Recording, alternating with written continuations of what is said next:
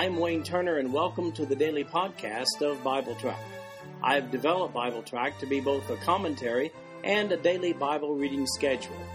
These podcasts cover the text and commentary, which may be found at www.bibletrack.org. So, for those who have a busy schedule but do have time to listen to the Bible being read, this podcast is for you. At the end of 1 year, you will have gone completely through the Bible. Today we'll be reading Leviticus chapters 14 and 15. Now in Leviticus chapter 13, we looked at what happens when you have leprosy. In this chapter, at the beginning of the chapter, beginning with verse 1 down to verse 9, we find out what you do when the leprosy's gone. Verse 1, And the Lord spake unto Moses, saying, This shall be the law of the leper in the day of his cleansing. He shall be brought unto the priest. And the priest shall go forth out of the camp, and the priest shall look, and behold, if the plague of leprosy be healed in the leper, then shall the priest command to take for him that is to be cleansed 2 birds, alive and clean, and cedar wood, and scarlet, and hyssop. And the priest shall command that one of the birds be killed in an earthen vessel over running water. As for the living bird, he shall take it, and the cedar wood, and the scarlet, and the hyssop, and shall dip them, and the living bird, in the blood of the bird that was killed over the running water. And he shall sprinkle upon him that is to be cleansed from the leprosy 7 times, and shall pronounce him clean, and shall let the living bird loose into the open field. And he that is to be cleansed shall wash his clothes, and shave off all his hair, and wash himself in water, that he may be clean. And after that he shall come into the camp, and shall tarry abroad out of his tent 7 days.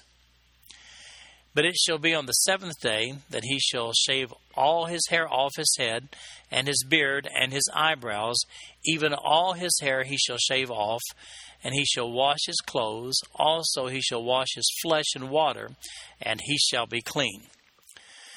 An inexplicable chronic skin condition of any kind probably got the tag of leprosy back then. They really didn't differentiate. That's why the priest had a procedure for determining whether or not the skin condition was contagious or not. We saw that back in Leviticus chapter 13. Of course, if you were deemed to be contagious, then you were exported outside the camp to endure a very lonely existence. Whenever approached by anyone of good health, the leper was required to cry out, "Unclean, unclean." Once you were removed outside the camp with leprosy, it was generally felt that you wouldn't be back. Not ever. But what if your leprosy went away? Well, you didn't just walk back into camp and take up a normal lifestyle. There was an elaborate ceremony of sacrificing that had to be accomplished that clearly marked the day when you were pronounced free of leprosy. That ceremony is found in these 9 verses that we just looked at. Understand this. The very public ritual system was not for the purpose of cleansing the leper, but rather to formally declare that the one who was once declared to be a leper was now clean and in good standing among the congregation of Israel. This formal cleansing ceremony for the leper was no casual affair. Just look at the steps involved over a 7-day period. First of all, 2 birds were required. One was killed as a symbol of purification, and the other was released as a symbol of the man's newfound freedom. That's in verses 4 through 7. And then the former leper was to wash all over and shave off all of his hair. We see that in verses 8 and 9. Now here's something worth noting. This is the only instance found in Mosaic law in which purifying blood is applied to a human. So you're walking through the camp of Israel back in the wilderness days, and you see a strange-looking man with no hair, no beard, not even any eyebrows. Wow! He's been shaved all over. Oh, and despite his appearance, he seems really, really happy. What's his story? Well, he's just been pronounced clean from leprosy and was required to shave his whole body, but he didn't mind. He's just happy to be alive and part of civilization again. However, there's still more he must do beginning on the 8th day. And we find that beginning with verse 10. And on the 8th day he shall take 2 he-lambs without blemish, and 1 ewe lamb of the first year without blemish, and 3/10 deals of fine flour for a meat offering, mingled with oil, and 1 log of oil. And the priest that maketh them clean shall present the man that is to be made clean, and those things before the Lord at the door of the tabernacle of the congregation. And the priest shall take one he-lamb, and offer him for a trespass offering, and a log of oil, and wave them for a wave offering before the Lord. And he shall slay the lamb in the place where he shall kill the sin offering and the burnt offering in the holy place, for as the sin offering is the priest, so is the trespass offering, it is most holy. And the priest shall take some of the blood of the trespass offering, and the priest shall put it upon the tip of the right ear of him that is to be cleansed, and upon the thumb of his right hand, and upon the great toe of his right foot. And the priest shall take some of the log of oil, and pour it into the palm of his own left hand. And the priest shall dip his right finger in the oil that is in his left hand, and shall sprinkle of the oil with fingers 7 times before the Lord. And the rest of the oil that is in his hand shall the priest put upon the tip of the right ear of him that is to be cleansed, and upon the thumb of his right hand, and upon the great toe of his right foot, upon the blood of the trespass offering. And the remnant of the oil that is in the priest's hand he shall pour upon the head of him that is to be cleansed, and the priest shall make an atonement for him before the Lord. And the priest shall offer the sin offering, and make an atonement for him that is to be cleansed from his uncleanness, and afterward he shall kill the burnt offering.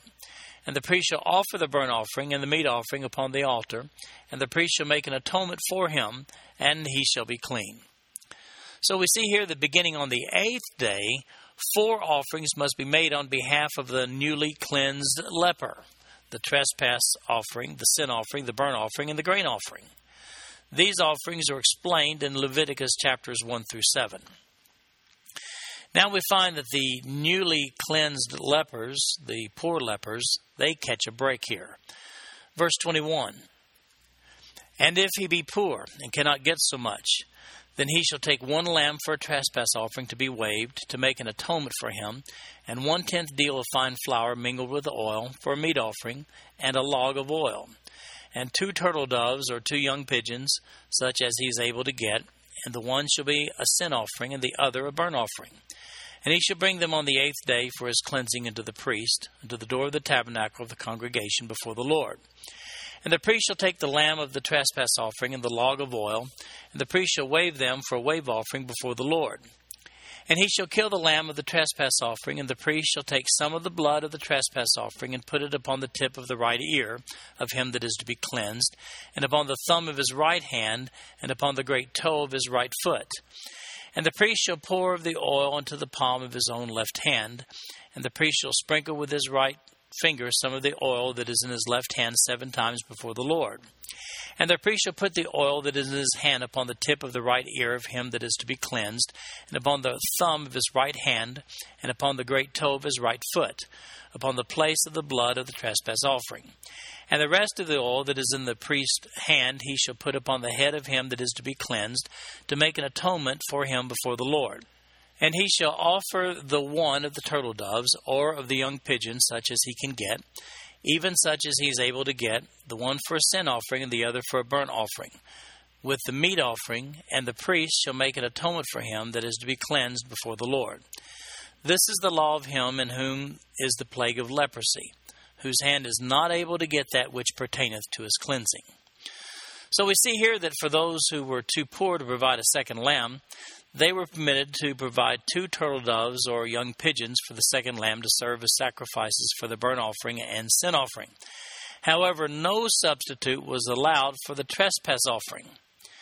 In Luke chapter 5, verses 12 to 15, when Jesus healed the man with leprosy, he gave him specific instructions in verse 14 of that passage, and he said this, And he charged him to tell no man, but go and show thyself to the priest, and offer for thy cleansing, according as Moses commanded, for a testimony unto them.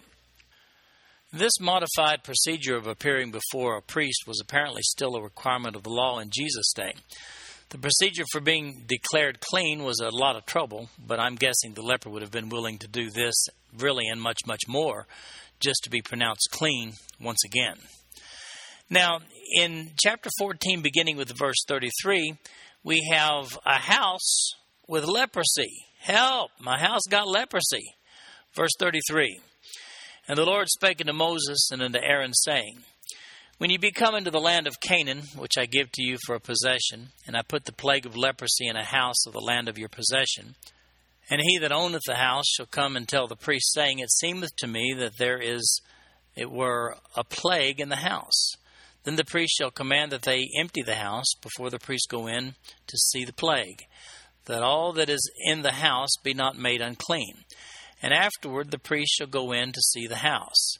And he shall look on the plague, and behold, if the plague be in the walls of the house with hollow strakes, greenish or reddish, which inside are lower than the wall, then the priest shall go out of the house to the door of the house, and shut up the house 7 days. And the priest shall come again the 7th day, and shall look, and behold, if the plague be spread in the walls of the house, then the priest shall command that they take away the stones in which the plague is, and they shall cast them into an unclean place without the city. And he shall cause the house to be scraped within round about, and they shall pour out the dust that they scrape off without the city into an unclean place. And they shall take other stones, and put them in the place of those stones, and he shall take other mortar, and shall plaster the house. And if the plague come again and break out in the house, after that he hath taken away the stones, and after he hath scraped the house, and after it is plastered, then the priest shall come and look, and behold, if the plague be spread in the house, it is a fretting leprosy in the house, it is unclean. And he shall break down the house, the stones of it, the timber thereof, and all the mortar of the house, and he shall carry them forth out of the city into an unclean place. Moreover, he that goeth into the house all the while that it is shut up shall be unclean until the even. And he that lieth in the house shall wash his clothes, and he that eateth in the house shall wash his clothes. And if the priest shall come in and look upon it, and behold, the plague hath not spread in the house after the house was plastered, then the priest shall pronounce the house clean, because the plague is healed. And he shall take to cleanse the house 2 birds, and cedar wood, and scarlet, and hyssop. And he shall kill the one of the birds in an earthen vessel over running water. And he shall take the cedar wood, and the hyssop, and the scarlet, and the living bird, and dip them in the blood of the slain bird, and in the running water, and sprinkle his house 7 times. And he shall cleanse the house with the blood of the bird, and with the running water, and with the living bird, and with the cedar wood, and with the hyssop, and with the scarlet. But he shall let go the living bird out of the city into the open fields, and make an atonement for the house, and it shall be clean. This is the law of all manner of plague of leprosy and scall. And for the leprosy of a garment and of a house, and for a rising and for a scab and for a bright spot, to teach when it is unclean and when it is clean, this is the law of leprosy. And then we find in this passage the house leprosy. Now, I know you agree with me when you say this. You gotta hate it when your house gets leprosy. Actually, if you'll recall from Leviticus chapter 13, the Hebrew word translated leprosy there literally means a scaliness. So it's really a general word for something growing on the surface that really shouldn't be there. And that can make you sick. Notice how in verse 37 it describes a greenish or reddish hollow indentations in the wall, maybe some sort of a fungus. I think we can all agree, nasty. The house is unclean. The procedure sort of reminds me of the asbestos removal procedures of the late 20th century for buildings erected in the 1950s.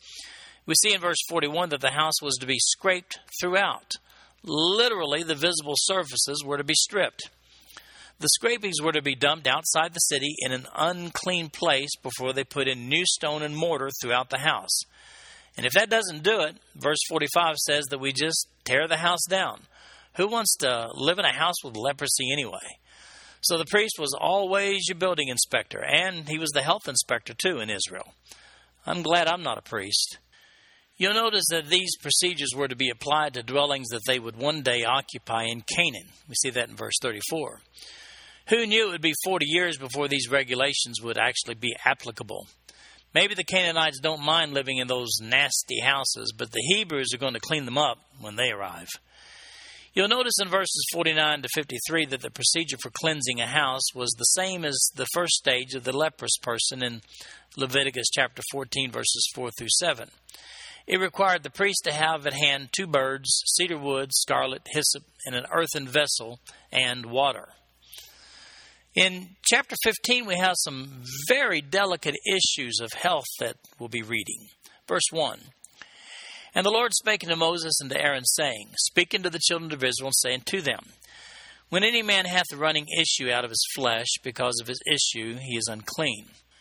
And this shall be his uncleanness in his issue, whether his flesh run with his issue, or his flesh be stopped from his issue, it is his uncleanness.